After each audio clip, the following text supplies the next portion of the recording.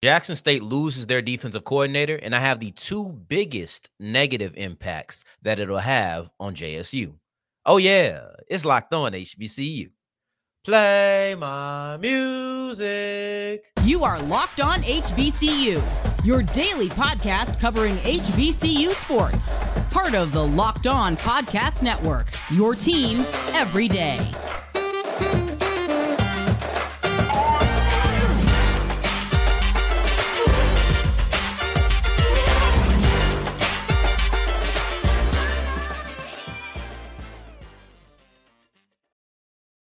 What's going on, family? Welcome back to another episode of the Locked On HBCU podcast, your number one daily one-stop shop for everything HBCU athletics, Monday through Friday, part of the Locked On Podcast Network, your team every day.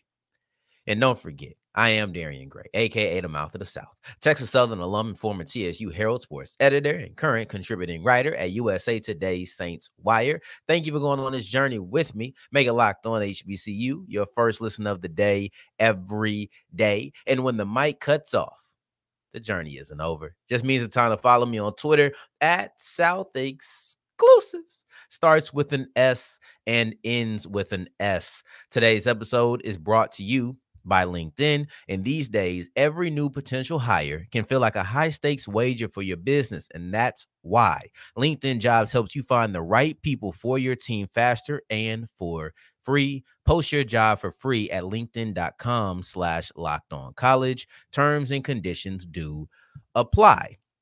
We'll wrap up today's episode with a look at the SWAC men's basketball standings, but specifically Texas Southern's unique standing within those. Before that, we'll look at the main event of SWAC women's basketball, at least, and that is Jackson State versus the University of Arkansas at Pine Bluff. This game is tonight. I cannot wait. But one thing we have to get to before we get to that is Jackson State has lost their defensive coordinator. And I have the two biggest negative impacts that it'll have on the team. Jonathan Bradley is reportedly going to South Alabama to be their defensive line coach. So he's currently the defensive coordinator at Jackson State. He's going to South Alabama to be their defensive line coach. It does feel like we've had quite a few HBCU coaches, whether that's head coach, coordinators.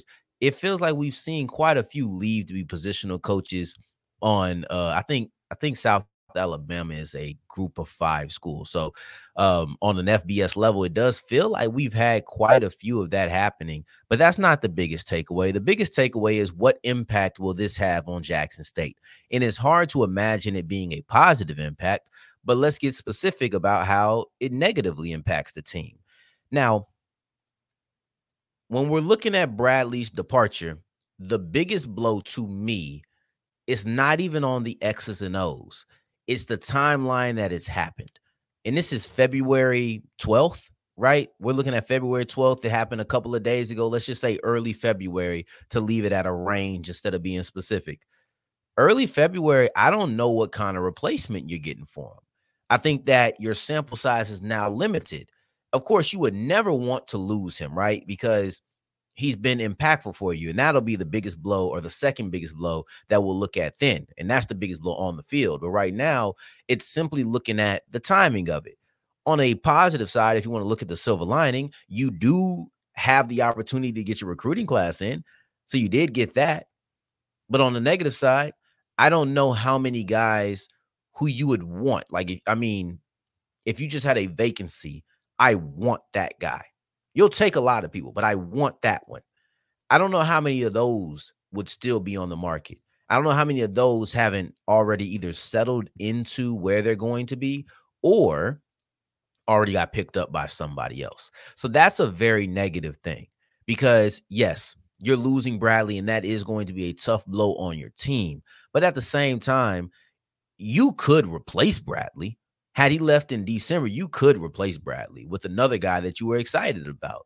I just don't know if that happens. I think that you're probably looking at either upgrading a positional coach or maybe taking somebody who was a co-defensive coordinator, kind of similar to how Bradley was. He was a co-D coordinator at Alcorn, and then you brought him in to be a defensive coordinator himself.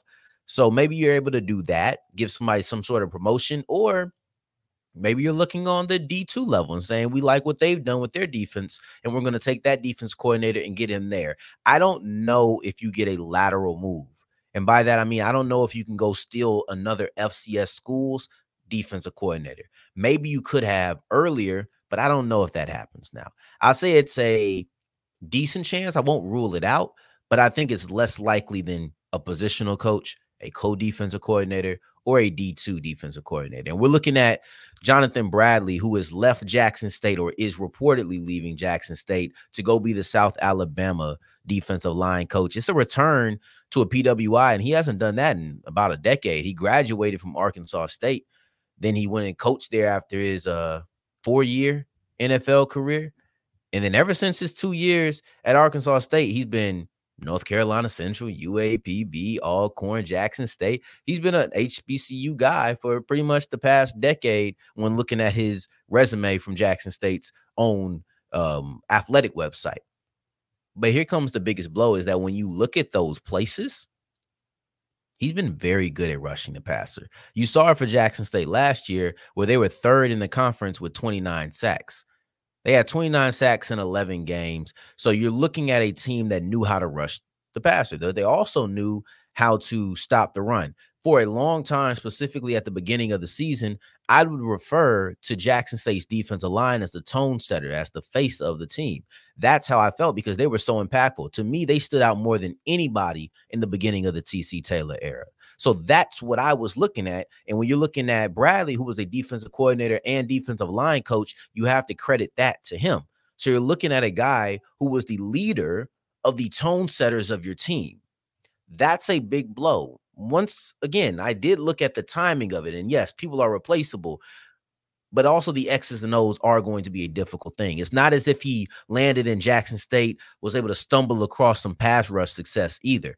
This is something that he's been doing. Alcorn, they rushed the passer very well. When he was there, they were third in the conference in sacks then too. You look at UAPB, when he was the co-defense coordinator in spring 2021. Actually, I think he was just the defensive coordinator in general in spring 2021. Led the conference in sacks. His ability to get sacks at multiple locations tells me that as long as he was the defensive coordinator at Jackson State, they were going to continue to get sacks. So that's the biggest on-field blow.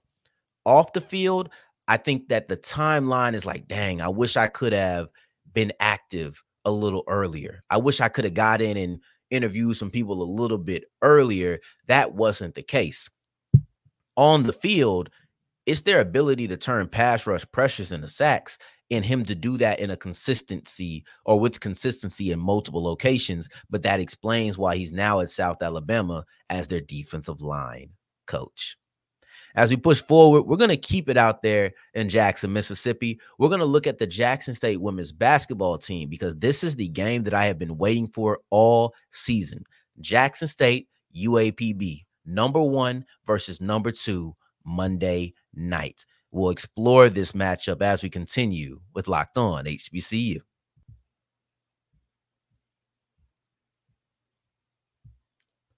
Today's episode is brought to you by LinkedIn. And listen, I was just talking about how you go out there and you interview some candidates. I'm sure they wouldn't have minded to go on LinkedIn a couple of weeks, maybe even a month or two earlier.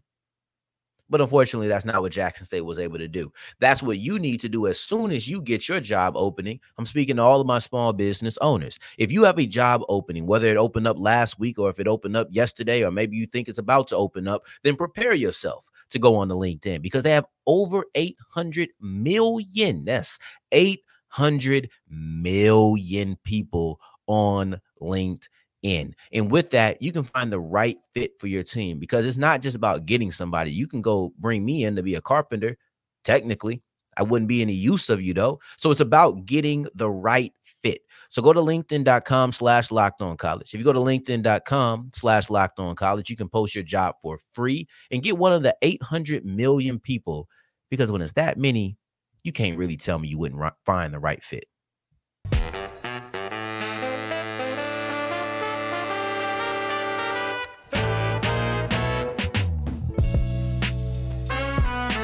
As we continue rolling on today's episode of Locked On HBCU, I appreciate you for making this your first listen of the day every day. For your second listen, make sure you're checking out Locked On Sports today.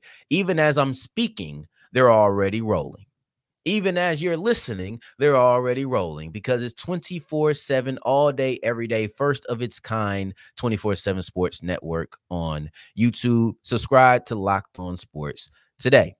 We've looked at Jackson State and their defensive coordinator, but now let's look at something that's a little bit bigger. Let's look at the Jackson State women's basketball team. Instead of just looking at one guy, we're looking at 5 women who are on the court at one time. Jackson State versus UAPB is the game that everybody should have had circled at the beginning of this season. There was probably 3 teams that you had an eye on coming into SWAC play. You had Jackson State, you had Southern, and you had University of Arkansas at Pine Bluff. Jackson State, as long as Coach Reed is there, you have to watch for them. I understand that they didn't win the whole thing last year, but they were the best team in that conference through the duration of the season. They just didn't happen to get it. That was Southern. They knocked them off in the conference tournament finals, right? That was a big upset to me, and they were the returning defending champions. Okay, but then you got UAPB. And I understand that UAPB just had an okay record last year, but allow me to introduce you to Zay Green. I don't need to say any more, but I will. That is the reason you should have had them circled. Everybody knows Jackson State. There's no need to question it. Everybody knows that. They've been dominant for 4 years, nearly half a decade. The Jackson State women's basketball team has been a dominant force in SWAC women's basketball. You look at Southern, defending champion. That immediately, that crown right there, what Southern was able to do in March, the SWAC tournament, that immediately gave them the eyes of many people. But with UAPB, sometimes you need to justify it because they were just okay last year. So coming into the season, it may not have seemed as if we needed to go ahead, circle them. But no, coming into the season, you had Zay Green coming back from injury. You got to remember, she was a preseason SWAC player of the year, but she just missed that whole season due to injury. And then you also thought you would be seeing Star Jacobs, who was a major addition in the transfer portal. So this was a team to watch. I don't care what the record said last year because Zay Green wasn't there. The driving force behind their team was not present last year. That's like you take the Super Bowl champions, take Patrick Mahomes off the team. Yeah, they probably not going to look that good the year that he misses the entire season, but next year you got to watch out for him. And that's how I feel about UAPB. Zay Green is on the court. I'm circling the team. I've seen Jackson State. I've seen UAPB. I've seen both of these teams face Southern. W. I've seen them face Grambling because right now Grambling is actually 3rd in the conference. They're ahead of Southern. See, when I said Southern, Jackson State, UAPB, I was talking preseason. But even if you want to bring in what has happened, what has transpired during the season, it's still Jackson State, UAPB, Southern, Grambling. I've seen UAPB. I've seen Jackson State. Both of these teams have faced Grambling. W.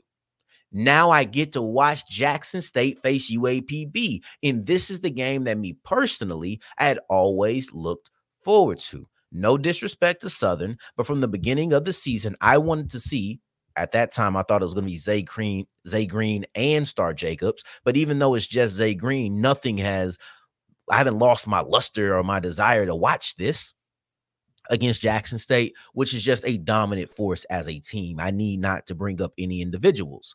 When you're looking at the tail of the tape, because to me, once again, Jackson State versus UAPB women's basketball is the main event of SWAC women's basketball. It's the one that I've always circled.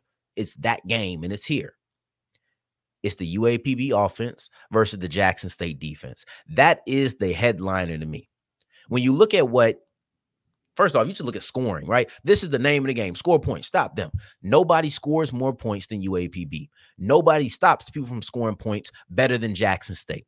Do I need to go further? Probably not. But once again, I will. I'm looking at Zay Green, the individual. I told you preseason player of the year in 2023 prior to losing her season due to injury. Well, now she's came back in the 23 to 24 season, and she's shown exactly why she is justified, exactly why they wanted to make her the preseason all SWAC player of the year. second in points, first in assists, fourth in rebounds, best shooting percentage. I haven't even gotten to the fact that she's involved in the mix for one of the best pickpockets in the conference, having some of the most steals. That's not even part of it because we're focusing on the offense. We're focusing on the offense. Zay Green is a monster. She puts up buckets. She distributes to her team. She is the real deal. Now, it's not just her. UAPB also has two of the three best shooters from behind the arc in the conference. I think 3 and 11 in the rankings, number 3 and number 11. But you look at Jackson State, Angel Jackson, the most blocked shots in the conference per game. You're looking at the fact that, okay, Zay Green drives in, Angel Jackson will be there. That'll be a matchup. You're looking at the outside perimeter.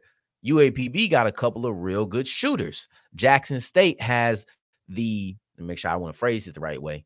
They allow the worst three-point shooting percentage against them. So which that means they're the best defenders of the three-point shot. So you look at some of the strengths of UAPB versus the strengths of Jackson State, and it's there. Now Jackson State scores too. That's the thing. Jackson State can score too. They can score and defend. UAPB has not defended that well. They're not one of the best scoring defenses in the conference. That's Jackson State at 1. UAPB, I think, is below 6, so technically below average, if I'm not mistaken. Jackson State, on the other hand, is an above average offensive team when it comes to scoring the ball. So this is going to be a phenomenal game. I cannot watch. I'm looking for Zay Green. I'm going to watch because she's the star, right? She's the star. But when you look at FAMU's leading scorer, and I bring her up because she's the leading scorer in the conference. Ariana Grizzle is the leading scorer in the conference, and she faced Jackson State. She dropped 29. She had herself a day. Jackson State still won that game by 19. I bring that up once again to bring it full circle to say Zay Green could have herself a day, but it's going to need to be the full team. It's going to need to be Beck. It's going to need to be players like Pete. You're going to need players to step up, not just offensively, but defensively. I don't care if Zay Green has a 20-point triple-double if it leads to a double-digit loss. And they won't either. This is going to be a crucial game. Jackson State is 10-0. UAPB is 8-2. So nothing's going to change in the standings. But this does feel like one of those games where it's like, okay, we fighting for power. And we're going to see who is going to be the leader or the guy or the gal, I guess I should say, who's going to be the woman after this game. So I cannot wait. I cannot wait. But as we push forward, we want to keep it in the SWAC. Texas Southern, they have a unique standing within men's basketball. They're very unlike any other team that we actually consider could make the tournament. And I'll explain that in really greater depth as we continue with Locked On HBCU. Today's episode is brought to you by FanDuel. Now, who's still betting against 15? Who's still betting against Mahomes? This was, in my opinion, a really fun Super Bowl. I enjoyed it. I was on the edge of my seat the entire time. This was good. Did you put some money on Jennings having a receiving touchdown and a passing touchdown? You'd probably be a millionaire because those odds were probably out of the roof. What about Christian McCaffrey scoring a touchdown? Did you think that Travis Kelce was going to score one? These are all things that I think were probably popular bets outside of Jennings. That was just something in the framework of the game. And then how many touchdowns did you think Patrick Mahomes was going to have? Did you think Patrick Mahomes was going to be Super Bowl MVP? These are great, just like the game. Hopefully you were able to make a little bit of money. And if you were new to FanDuel, or maybe you haven't done it yet and you will be new to FanDuel, put down a $5 bet and win. You get $200 back in bonus bets. That's FanDuel.com/locked-on. The Super Bowl is over, but NBA is here, so you still have chances to win. Go to FanDuel.com/locked-on to make every moment more.